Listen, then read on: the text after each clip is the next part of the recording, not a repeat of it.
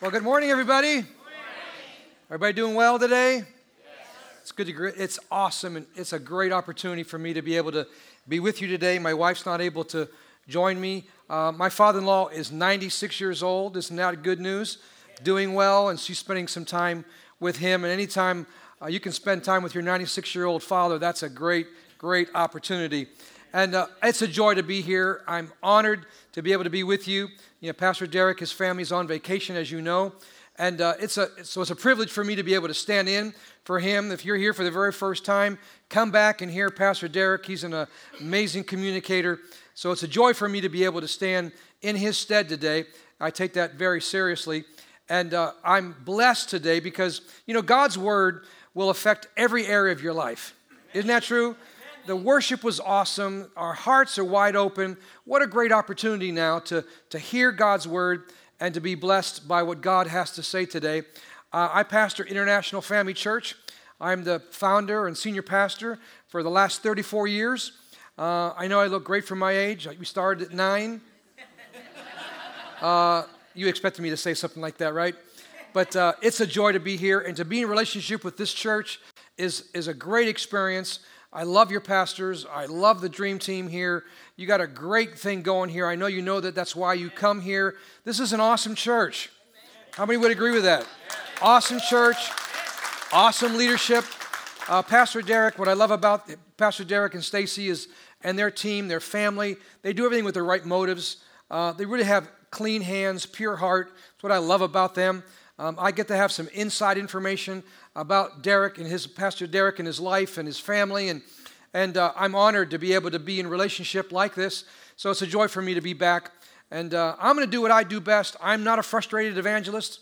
I'm a pastor, and so I'm going to do what I do best, and I've got a word today that I believe I want to pastor into your heart and help you be in a place where your hearts can be open today.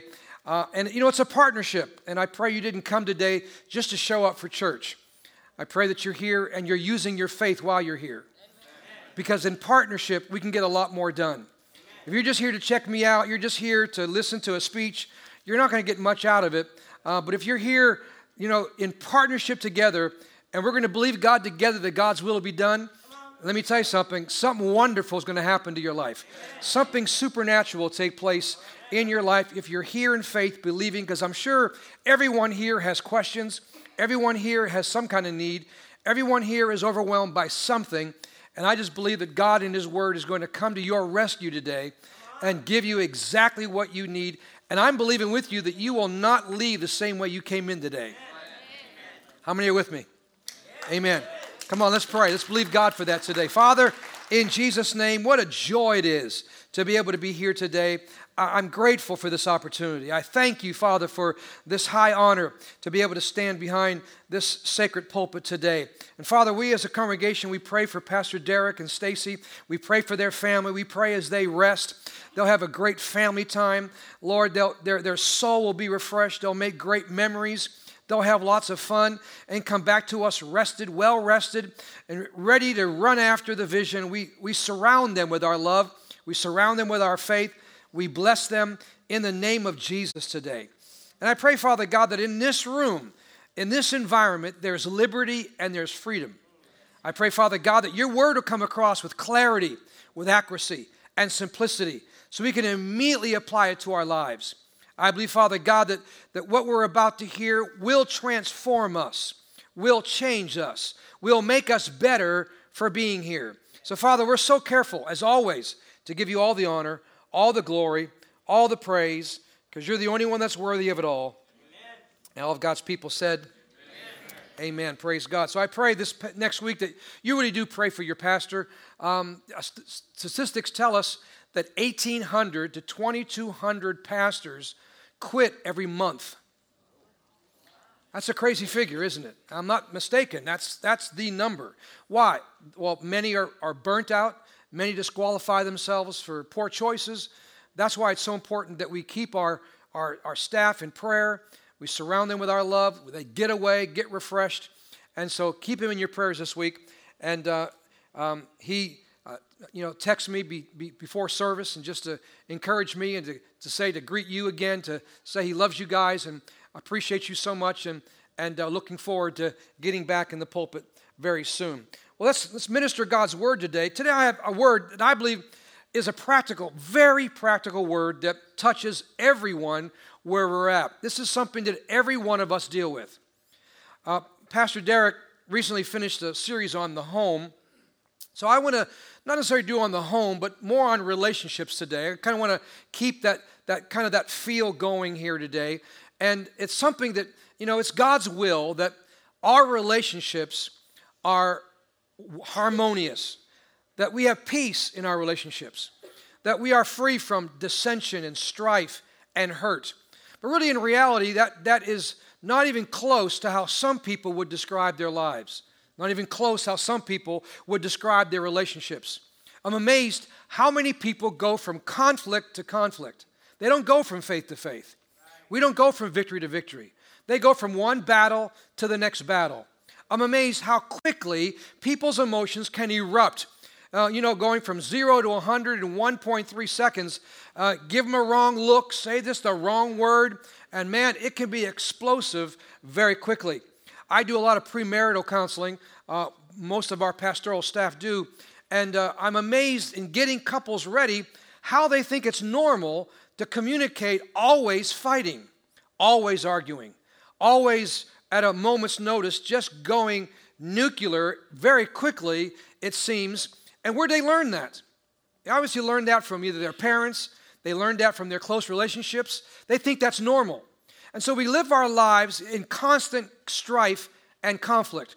When in fact, Jesus said that we're supposed to live in peace, that we're supposed to use peace as an umpire, that we're supposed to be maintainers of peace, makers of peace, that peace is there for our protection. And we must learn to walk in peace and to live in peace. But many people don't know how. They've not had that privilege. They've not lived in that environment. It's not been their experience. And so they are byproducts of what they were brought up in and in their present set of circumstances. And so we think that's normal when in fact we know it's not. In fact, contention and strife it's ending our marriages. It's embittering our children. It's alienating our friends. It's bankrupting our health. It's splitting churches. It's stealing our peace. And that's not God's will. That's not God's best. And if you want to live in the power of God, if you want to live in the blessings of God, then we have to learn that when the opportunity for strife comes, not to take it. But how do we do that? When in so many cases, we've lived our lives to take advantage of every one of those moments that our flesh has been so trained to fight, whether we hear the bell or not. And we must recognize today there is a better way. And I want to help you understand that better way today. See, it's so interesting to me that the disciples witnessed all these miracles that Jesus did. Constantly, miracle after miracle.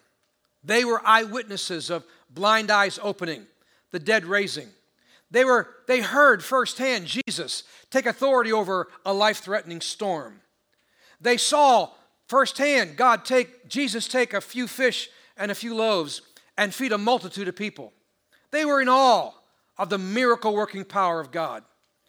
They were in awe, and the Bible tells us that there wouldn't be enough volumes of books to account for all the miracles of Jesus that he performed in his short ministry on this earth.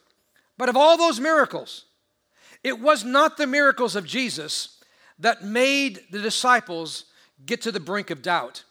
It wasn't the miracles of Jesus and standing in awe of all the power of God that made them cry for greater faith. In fact, it wasn't that at all. What was it? What was it that caused the disciples to cry out for greater faith? Well, we read it in Luke 17, 3 and 5. It says this, "So watch yourselves. If your brother or sister sins against you 7 times in a day, and 7 times comes back to you saying, 'I repent,' you must forgive them."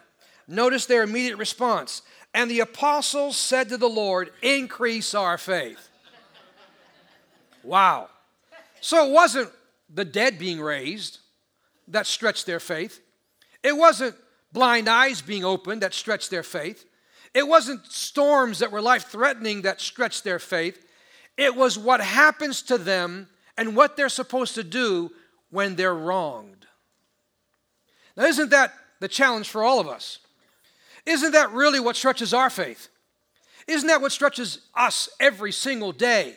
When somebody says something that really hurts our feelings or something that was really unnecessary, an approach to something that was way over the top, and somebody who was in a slice and dice mode, and it was not even necessary to go that route. And is there anything else that stretches our faith more than when somebody hurts us? When a husband or a wife or a son or a daughter or a friend or a leader does something that really was so unexpected that it throws us off and causes us to absolutely be in wonderment of what in the world is going on. The simple command to forgive those who wronged you brought the disciples to the brink of doubt. Brought the disciples to say, whoa, I don't have faith for that. Increase my faith. Well, I pray today that something that I say, something that the Spirit of God says, we had an amazing, wonderful first service. I just pray that we'll build on that today and give you some answers, give you some solutions, so you don't have to go around thinking that this thing is just so impossible to live in peace, to live in harmony, to have fruitful, fulfilling relationships. Could that be possible? And the answer is absolutely yes. At one of our recent services, somebody came up to me in great frustration.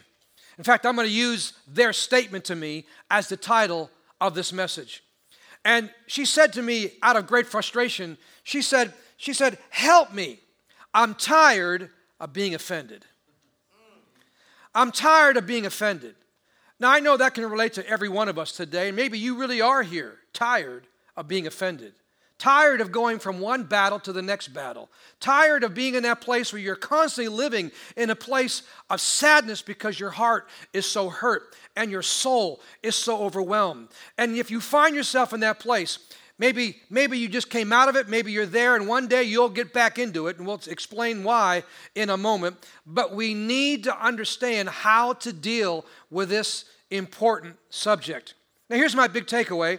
Every Sunday, I like to give one big takeaway, something sticky, something that hopefully sticks with you past lunch, something that you won't forget. Perhaps you might forget a bunch of other things I say today, but perhaps this statement might be something that really hits home today and helps you. And so here's the big takeaway today.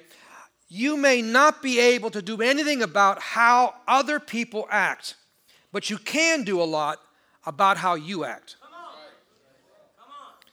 Now, we're not going to talk about the people that offended you today. That's another subject. We're not going to talk about what they said, what they did. I want to talk about you today. I want to talk about your heart today. I don't want to waste time at this point in time about them. Because there's always certain people, man, they just love hurting people. They're just professional, contentious people. They just love a good argument. They love to have the last word. They love to always prove their point. They will win at all costs, even though they lose most of the time. And so we need to be in a place where how do we handle that person? How do we deal with those situations? I want to deal with you today, and not necessarily all the excuses that we give, and all the reasons why I'm so mad and upset, and all the points that we can accurately depict about this and this and this the other person said. It's not about them today. It's not about them today. You may not be able to do anything about how other people act, but you can do a lot about how you act. Here in Luke 1, Jesus had some very important things to say about offenses. And let's read them. Luke 17:1. He said, "Then he said to the disciples, 'It is impossible that no offenses should come.'" Wow. Thank you very much. So according to this verse we read, it's not a question of opportunity to be offended, but what your response will be. So it's not a matter of if you'll be offended. It's what will you do when you're going to be offended. Because it's going to come to everybody. I don't care who you are. You can be the nicest, most laid-back person. You can be a knight in shining armor. You can be the greatest princess and prince around with the greatest personality, and Jesus said, he said, I think he knows a few things, he said, it's impossible that no offenses should come. So it's an unfortunate fact that some people have been trapped by offense. They're held captive today. Maybe you're here. You're held captive. Every waking moment, you're thinking about those words, the look on that person's face, the sting that you felt when you heard those words. You're at that place where you close your eyes and you hear it. You open your eyes and there they are. And it never fails. You wake up, you go to sleep during the day. It's just you rehearse it. And the more you do, the more upset you become. And many people are held captive today. Many people can't reach their full potential today because of it. Many people, relationships are on hold. And many are in a place where they're just numb and they don't know what to do. And they've been burnt so many times. And they're thinking, I don't know how to deal with this. And you're overwhelmed by this. And everyone at some point in time in their lives have either been hurt by somebody close to you or you have hurt somebody close to you. And I meet good people on an ongoing basis that cannot daily deal with the normal aspects of life. Oh, they're good actresses. They're good actors. It looks like from the outside, they're doing what they're doing. They're raising their kids. They're going to work. They're trying to pay the bills. They go to church. They try to do the right things. But man, inside, there's this constant rumbling in their soul. And it's constant. And they're handicapped. And they know it. And they don't know how to deal with it. And most often, it's someone close to them that's hurt them. Now, the psalmist laments about this very thing. He understood, and here's what he says about it. Psalm 55, 12 to 14. It is not an enemy who taunts me. I could bear that.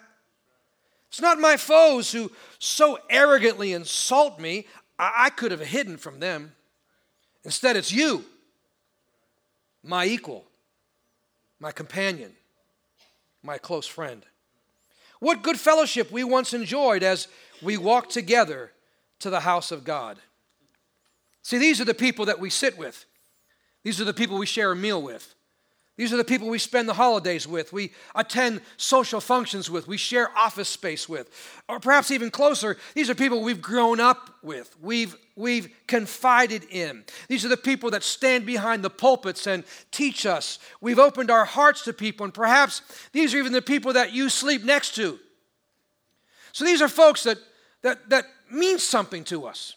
These are folks that we can't get away from. These are folks that are in our lives. These are folks that are challenging to us. And the closer the relationship, it seems, the more severe the offense. You often find the greatest hatred among people who were once close. See, the possibility of offenses is as long as the list of the different types of relationships that we have in our lives. No matter how complex or simple, this truth remains. Only those you care about can hurt you. Only those you care about can hurt you. So what's the answer? Well, the answer is simple. I'm not going to care anymore. The answer is simple. I'm not going to let myself go there anymore. The answer is simple. I'm done loving. I'm done trusting. I'm done going to that church. I'm done listening to that person. I don't need to buy this. I don't need to spend time with this. I don't need to go there. I'll get another job. I'm done with caring. And we've cared so much that we've got burnt so often, and we think that's the answer. I just won't care anymore. Because if I don't care about you, you can't hurt me. And so we get angry, we get offended, we stand back, and we got something to prove now. I'll show you. I'm not going to care anymore. And so we allow circumstances to turn us into a person God never intended for us to be. Oftentimes I meet people. I never meet the real them. I meet the person they are today that circumstances turned them into. Hurt made them that way. Their past mistakes made them that way. Their life and the unfortunate set of circumstances made them that way. I've been pastoring 34 years. I'm just now getting to know some people who have been brand new in Christ, and over the years, their mind's been renewed. The Word of God has come to their rescue, and I'm finally meeting the real them. Their walls finally came down. The real them is finally coming alive. They finally forgiven. They finally got over the ex and finally got over that loss and finally got over that mistake and that regret that weighed tons and the challenge of the dread of what might happen again. So we think oftentimes, well, the way to deal with this is just don't care anymore. Here's the problem with that. God can't use people who don't care. So you got a choice to make. We have a choice to make. Well, if I care, I might set myself up for hurt. But if I don't care, God can't use me. I want God to use me. I don't want to be here just to take. I don't want to be here just to be an offended person for the rest of my life, stuck in whatever year I was offended in. So I got to make a choice. So obviously God has a plan. God, we're going to find something out here. I'm taking a little bit longer with this point, I guess on purpose, more than I did in the first service, because it's important that we make the right choice. And God's Word gives us the strategy, helps us to know that we can care. And we can be in a place where we can care and learn how to deal with the stuff that happens, the issues that happens when we do care. Because God wants you to care.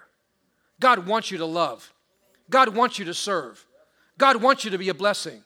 God wants you to give of yourself. There's no better way to live than give of yourself and to give of your heart and to be free from anger and resentment. That's God's plan, and that's His purpose, and that's what He wants for you. Amen. Amen. Thank you. God bless you. All right.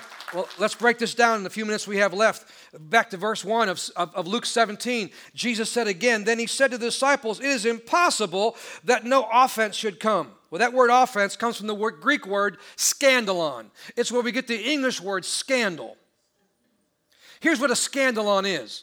A scandalon is that small piece of wood that props open an animal trap. That's a scandalon.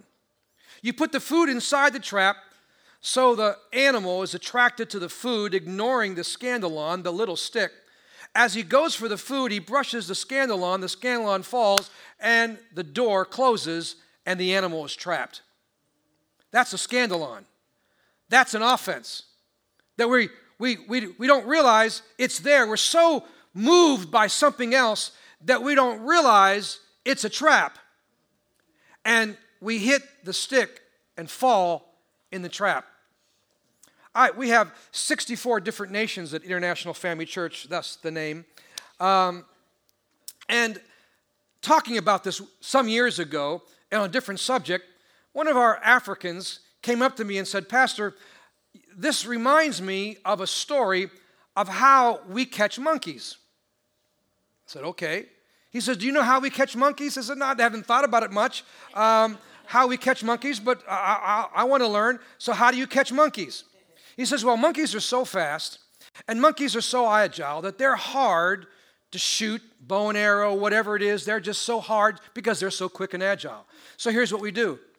We take a coconut, we chop the top off, we empty out the inside, we put the favorite food of the monkey inside the coconut, we drill a hole, we put a rope into the bottom of the coconut, we tie it to a tree, and we wait for the monkey to show up. The monkey shows up, the monkey puts his hand inside the coconut, closes his hand over the food, and now he's stuck. And because he won't let go, we catch the monkey every single time. Now that monkey has every ability to do what? Let it go. But he doesn't. He's hungry. He's been trapped again. He's been trapped by the bait. He takes the bait. He could do this and run away into freedom, but he doesn't do it. And how many of us are just like the monkey? We grab it every single time. Every time we know that's going to hurt. I can't do it that way. I can't receive it that way. I can't be around that person. Every single time, we just like the monkey. we get trapped. That's the scandalon. That's the trap. We can let go if we wanted to. We should let go, and we know we should. We know we shouldn't go there, but we go there every single time, and every single time we get hurt. An offense usually occurs when you see, hear, and experience a behavior that is so different than what you expected that it causes you to falter and actually stumble in your soul. It's your soul that stumbles. It's your soul that falters. You're so overwhelmed by, what? What did he just say? What? Where did that come from? And you are so taken off guard that it so shocks you that it opens your heart to be hurt. You're so stunned, and the shock turns into disbelief, the disbelief into disappointment, the disappointment into anger, and your anger into offense. It happens every single time. Luke 17:1, the opportunity comes to every one of us. As long as you live and breathe, you're going to have to deal with this nuisance called offense. I can't tell you how many people I meet on a daily basis that are stuck. I say it this way, they're saved, sanctified, and stuck. Stuck. Good people. Stuck. Good people in a place where they never dreamed they'd still be there. Good people just don't know how to move forward. The Bible says, yea, though I walk through the valley of the shadow of death. It says nothing about buying real estate. But yet so many of us buy property where we're not supposed to buy property. So many of us get stuck in places and buy into a place where we're only supposed to keep walking, keep marching, let it go. So how do we do this? Let's get to this place to understand what Jesus says about this. Let me move on and go right to my first point here today. And I'm going to just stay on this one point. I got a few points to back this point up, but here's what we do. Let me get to the solution. Here's what I've learned. And before I say that, let me say this, that I've been pastoring IFC for 34 years. I've been in the ministry 39 years. And like anybody else, when I first started at IFC, in my mid-20s, in that place where, man, my father's a pastor, both my grandfathers are pastors. I understood church life, but man, it's just, you want people to like you, and I was getting offended every other day. People don't like this, people don't like that. They want to form and fashion this new church. It needs to be like this, I want it like this. And you start getting all these different nationalities and cultures, and everybody has an opinion. And I was finding myself up and down, all roller coaster emotions, wanting to do what's right, but finding myself not enjoying ministry at all. Realizing that this couldn't be this way if I wanted to be around a long time. This couldn't be this way if I was going to enjoy what I do. If I was going to enjoy my calling, this couldn't be the way it happens. I wanted longevity. And if I wanted longevity the way I was doing it presently at the time, I was not going to be around very long. I'd either be mad, upset, in heaven before my time, whatever the case may be, I knew this wasn't right. See, longevity is what we all want, right? I want to be married a long time. I want to have friends for a long time. I want to have relationships at church for a very long time. I want to be healthy for a very long time. I want to be continually prosperous for a very long time. And so, see, getting this right is the key to longevity. I want my health good for a very long time. I want my mind and my soul and my level of fulfillment to be that way for a very long time. So I realized I needed help. I realized something had to change if I wanted longevity, and something has to change if you want longevity also.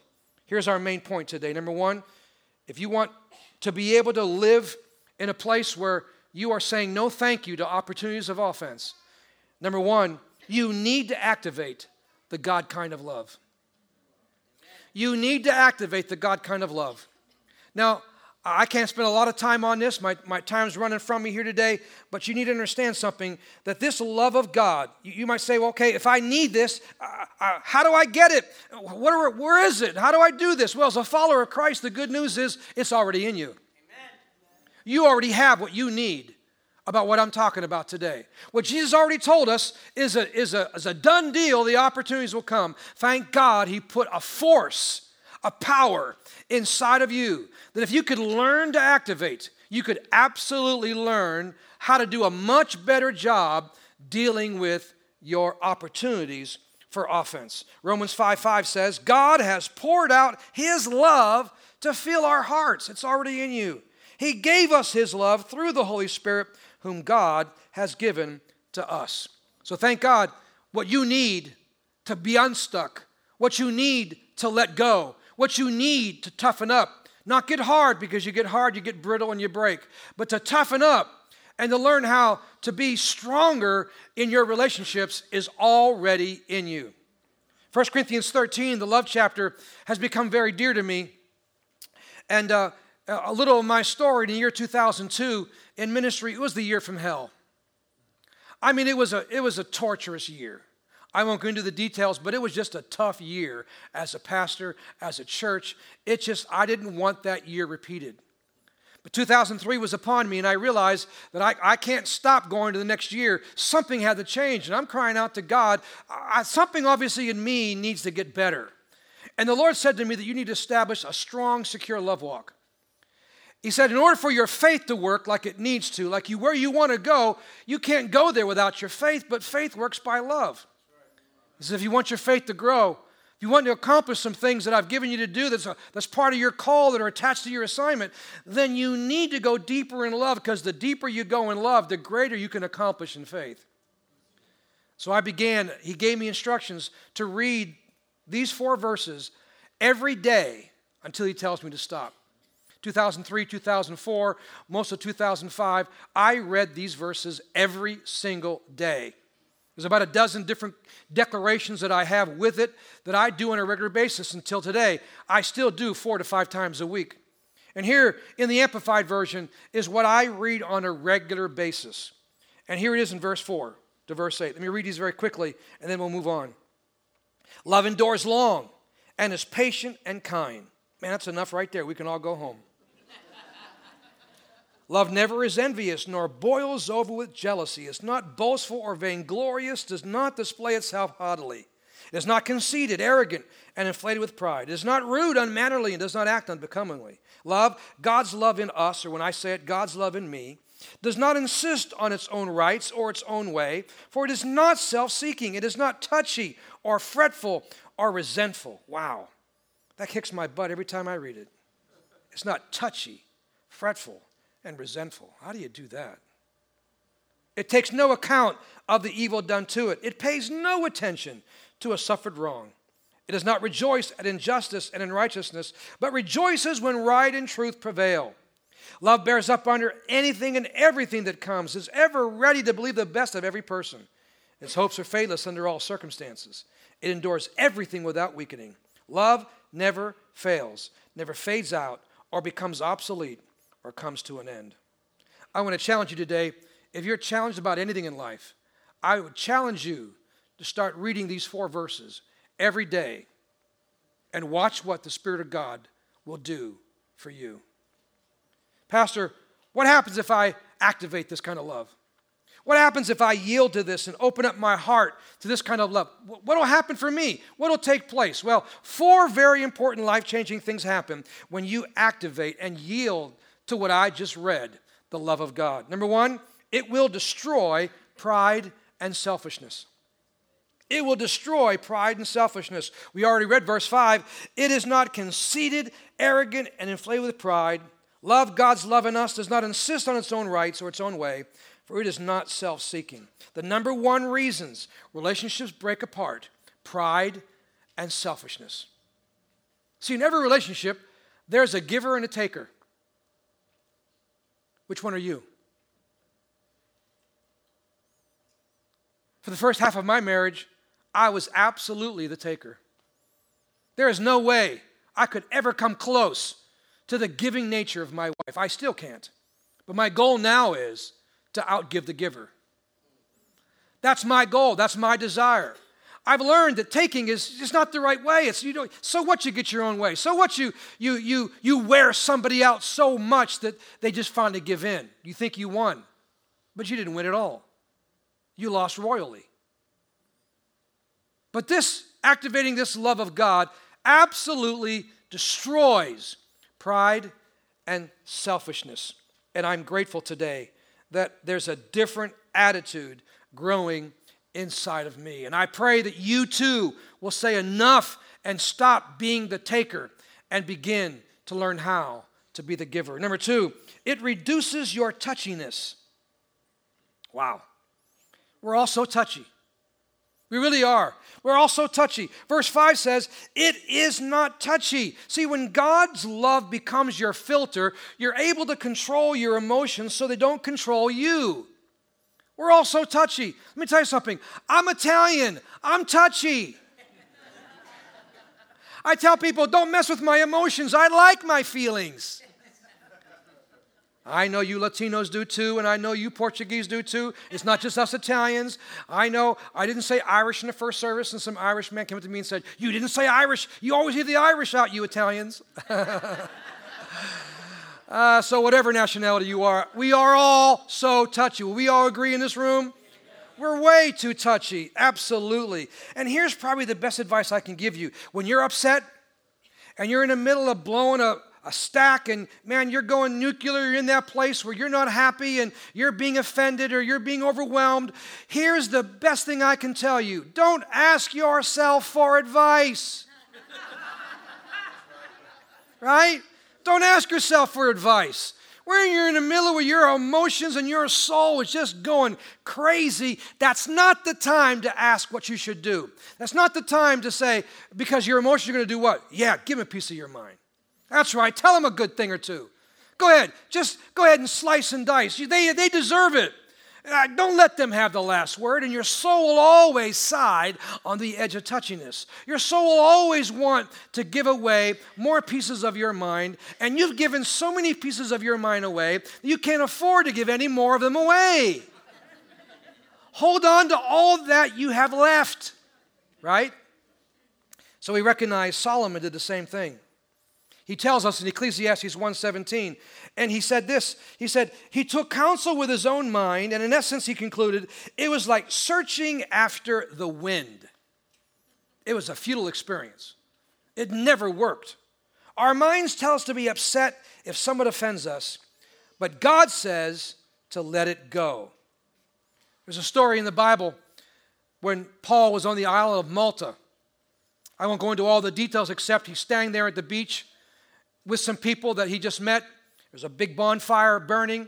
He stands over the fire. We know the story. A poisonous snake comes out of the fire and bites him in the hand. And so the people there on the island stand back and say, whoa, what evil has this man done that he should be bitten by a poisonous snake? They stand back to wait to watch him die. He does not die. What does he do? He shakes it off.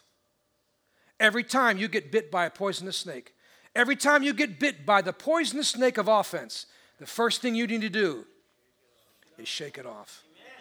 The first thing you need to do is shake it off. When you hear somebody talking about you, you need to shake it off. When you're ready to blow a cork, you need to shake it off. When you're there and temptation's flooding your soul to go where you know you went before and it hasn't been good, you need to shake it off.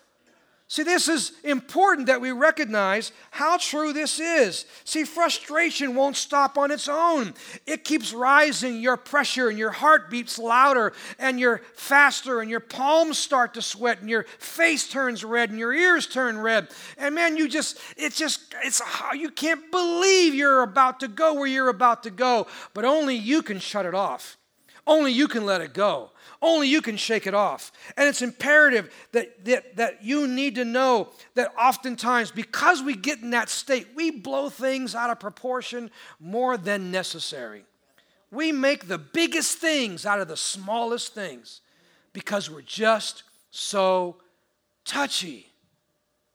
We're so touchy. We have so advanced our touchiness. we've so been in touch with our touchiness that's the first place we go, is being touchy, because we've gotten really good at it. We've gotten really good at it. And in fact, it has become one of our own worst enemies. Number 3, when you activate the love of God, it blocks the wrong from entering in. It blocks the wrong from entering in. We read it in verse 5. It takes no account of the evil done to it. It pays no attention to a suffered wrong. I used to read that and think, how in the world is that possible? Proverbs 4:23 says, guard your heart above all else. There's a lot of things in life that are really important. There's a lot of things in life that, man, you could put on your priority list and say, man, these are pretty important. These will get top 5 priority in my life. But here, above all else, there's something we need to do here. Above everything that you do in life, above all else, guard your heart. Why? For it determines the course of your life. How well are you at guarding your heart? That word guard is a military term. And it's in reference of someone who is armed to the teeth, so to speak, armed to the max, bulletproof vest. I mean the armor on from head to toe, fully loaded, locked and loaded, like an armed sentinel at the White House or Fort Knox or someplace where something of value is at. And the Bible says, above all else, above all else, above all else, this needs to be your top priority. Above all else. I mean, the other things are important, don't get me wrong. But above all else, we're to guard our hearts like he's pleading with us. You want this to work? You've got to do a better job at guarding your heart. You got to do a better job at guarding your heart. And Colossians 3:15, Jesus says, the Apostle Paul says, and let, meaning you let it, and let peace, soul harmony, which comes from Christ, rule and act as an umpire continually in your hearts. Listen, deciding and settling with finality all questions that arise in your mind. You're thinking, I'm going to get this person the peace of my mind. Peace as an umpire comes and says, whoa, whoa, whoa. No, you're better than that. But no, peace continually. It rules. It's always on guard. It's always working. It's always helping. It's always working with your spirit man. It's always being in that place where you recognize, wait. No, peace as an umpire says, no, get out of here. The umpire calling balls and strikes and whether you're safe or you're out. And you need to let somebody, you need to have peace working in your heart. There's no better way to be led by your spirit than to follow after peace. That shows you're mature. When peace says, don't go there, and you don't. When peace says, no, they're not welcome here, and they're not welcome here. Peace becomes that umpire. Peace becomes that thing that it helps you to not allow the wrong from entering in. And last but not least, number 4, it enables you to believe the best. This is hard, but it's very important. It enables you to believe the best. Verse 7 says in 1 Corinthians 13, is ever ready to believe the best of every person. I don't know why I didn't see it. I read it for years. I don't know why it just didn't stick out to me, but one morning reading this, and suddenly it leaped off the page in big letters, like you know how that happens sometimes. And I read it like I read it for the first time, and it stuck. It got right in my heart. Ever ready to believe the best of every person. I realized I was not ever ready for that. I was ever ready for a good fight. I was ever ready that I wouldn't let you take advantage of me. I was ever ready to do whatever I had to do and be that mouthy, smart aleck answer. And I realized, oh God, I'm not ever ready to believe the best.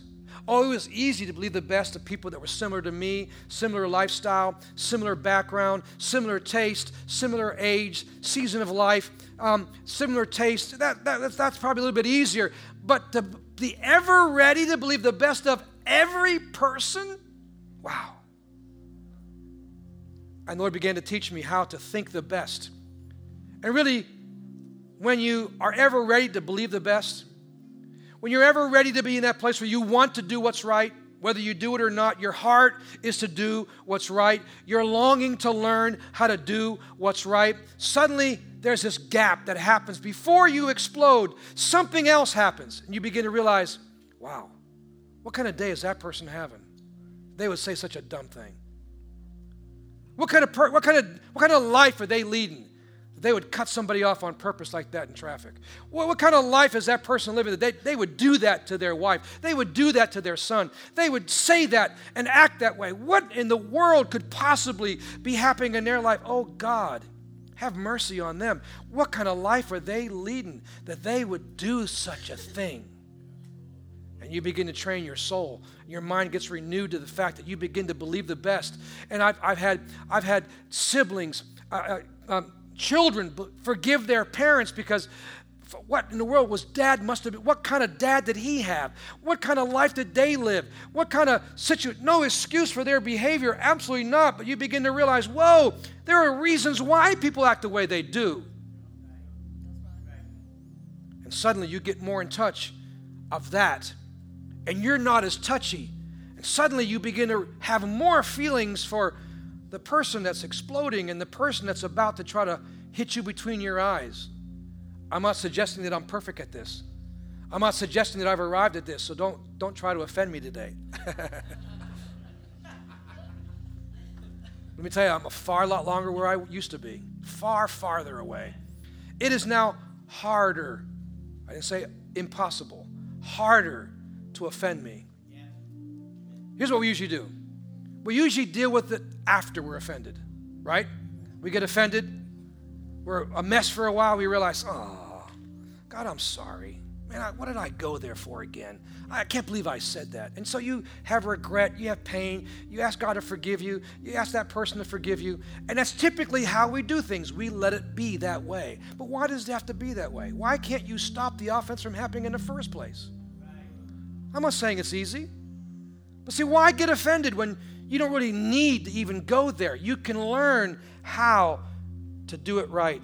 See, listen, don't be convinced that you have to be out of control because somebody else is out of control. You don't have to be out of control because somebody else is going off. Just because somebody else is going nuclear doesn't mean you have to match them.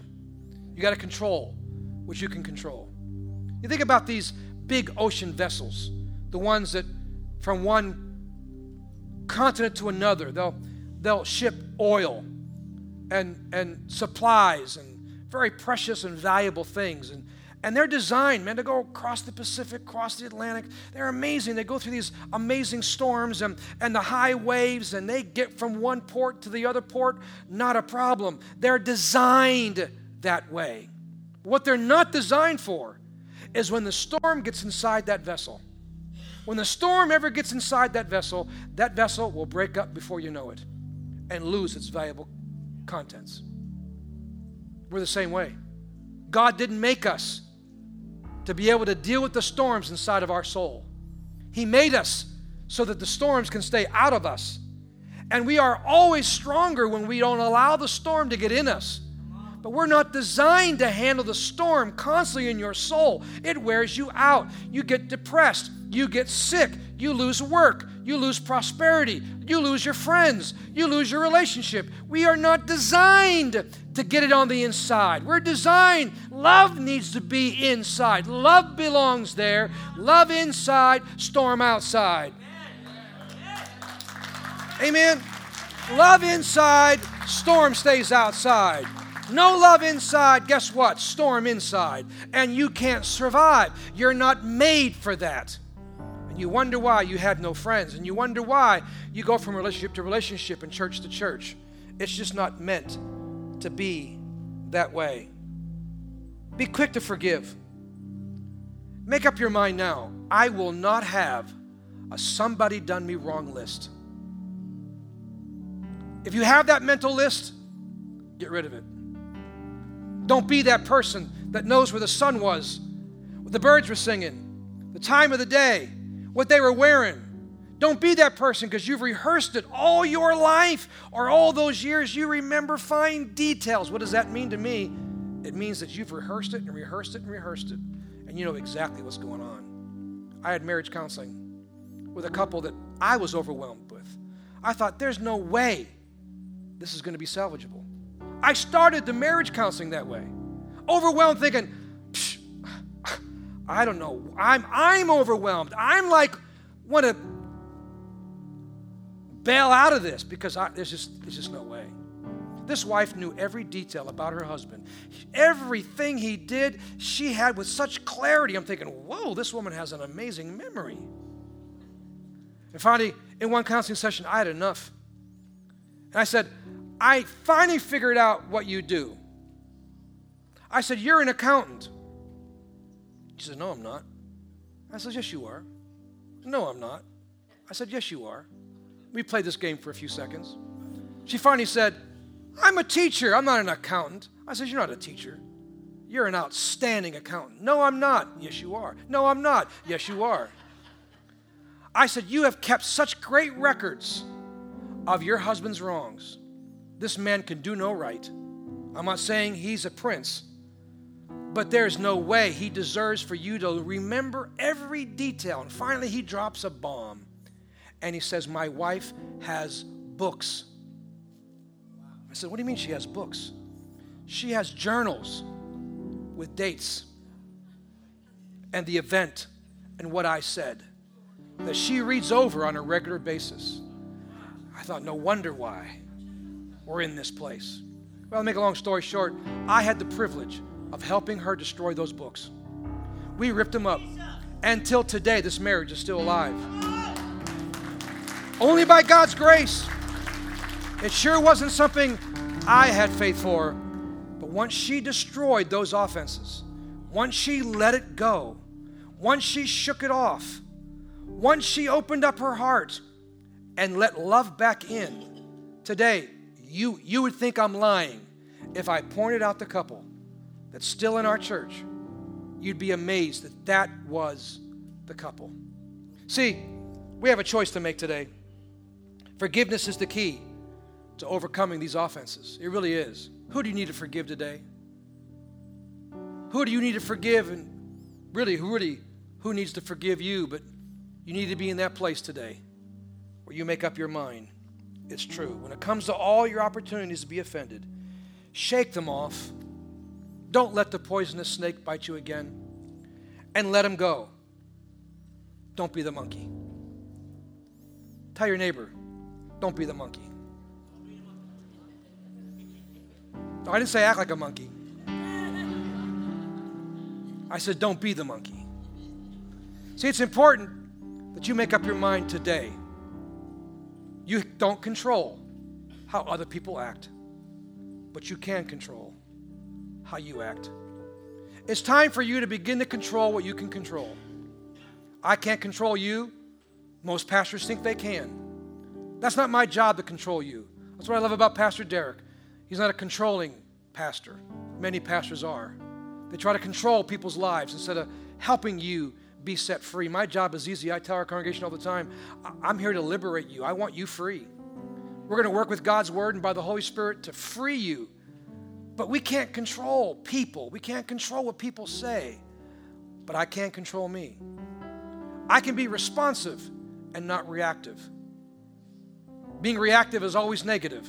The doctor says to you, wow, you're reacting poorly to this medicine. You're breaking out in a hive. It's not working. It's this and that. But then he says, you're responding well. See, respond is positive, and it's time for you to learn how to respond. But respond through activating the love of God. I pray today that something I said touched your heart. I pray today that it's fuel for something you can listen to later. It's one of those messages you don't hear one time. One of those messages that you have to hear over and over again. I pray that it was something in due season, something that came to your rescue today. That's what I prayed, that God, Lord, I don't want to waste their time. I don't want to waste Pastor Derek's opportunity here for this opportunity, that something said today will be the fuel necessary for you to walk out of here free. There's going to be people up here wanting to pray for you today. Let it go today. Shake it off. I know your pastor sings a song at that point in time, but I'm not going to go there. Some of you first service told me about it, so I won't try to mimic him. But I believe with all my heart that this really, truly can be a day of liberty for you. A day that you're finally no longer stuck. What have you been missing? What relationship should have been deeper, but you wouldn't let it because you got offended? Who should still be your friend today? But we wrote him off because when we got tested, it didn't go deeper like it was supposed to, but it got ruined. That's beside the point. That's under the blood now, but let's learn our lessons. Let's allow the Spirit of God to bring you into a place of fellowship in this church, a place of serving, a place where you can finally surrender to your pastor, to the leadership of this church without fear. You can finally surrender, and you'll no longer say, it's that woman, it's that man, it's that this, it's that. You can say enough of it all and be free, and for the first time in a long time, begin to take a deep breath and be free to enjoy the connections that God so longs for you to have. Let's stand to our feet. Oh, Father, we bless you today. Come on, why don't you raise those hands towards heaven? It's a tender moment today, I know. It's a moment where we have to come in contact with something that sometimes makes us uncomfortable. But, Lord, we raise our hands and surrender to you. We raise our hands, Father God, in acknowledgement. Oh, we need you.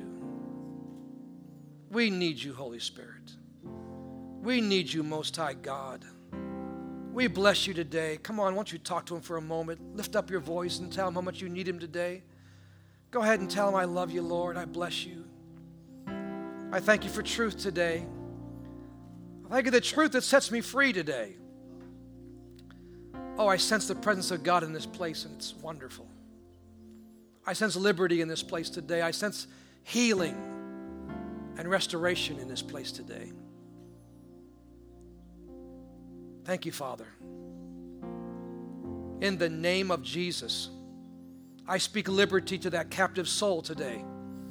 In the name of Jesus, that pain, that broken heart, that heart that's been blown up in millions of pieces, that we don't even know how in the world we can ever put it back together again. Thank you, Father, for the healing process. Thank you for hope. Thank you, Lord God, for a desire to say, it's possible. I can let this go. I can shake this off. I don't have to be the monkey anymore. I don't have to let that snake keep biting me. I can walk in liberty and freedom today, and the process can start today of being who I really was meant to be and not allowing somebody else's words or actions or choices and decisions make me something that I'm not. Father, we contend for the real gift that's before us today. We thank you, Jesus, for being our healer, for being our restorer, that in this tender moment, we need you so desperately, and there you are. There you are, loving us through it all. There you are, taking us by the hand, helping us to do it your way, not the way we're used to, not the way we were ever ready to do, but a new and living way. Living from the inner life, not the outer life. Living from the inside, not from the outside. Thank you, Father, for liberty and freedom in this place today. Something only you can do by your Spirit in a moment of time. We intersect our soul with the presence of God, and healing comes. As your heads are bowed, if you're here and you don't know Jesus as your Lord and Savior, that's where true liberty begins. And you know you need Jesus today. You know you need your sins forgiven. You've tried everything on your own. It's not worked. It's gotten worse. But Jesus said, I am the way, the truth, and the life. No man comes to the Father except through me. You're ready today to say yes to Jesus, to say a simple prayer to Jesus today. I pray that you'll open up your heart and say yes to him today. I pray you'll open up your heart and allow Jesus to come into your heart. At the end of the service, the host will give you some very important directions to those of you that are saying yes to Jesus today. For a brand new start can be yours. Father, I bless marriages today. I bless friendships today. I bless this church today. I speak peace over this church, blessings over this church. I pray deeper relationships. I pray, Father, those that are on the outside looking in will now begin to come closer and closer and be willing to say yes to your plan and purpose for their lives. I pray for those, Father God, that have lived overwhelmed, stuck, that today's a brand new day of liberty and freedom. The burden is lifted off their shoulders today, and they'll walk out of here a little higher, a little happier, a little freer. Lord, experiencing a process of liberty and freedom that only you can give. Come on, give God praise today.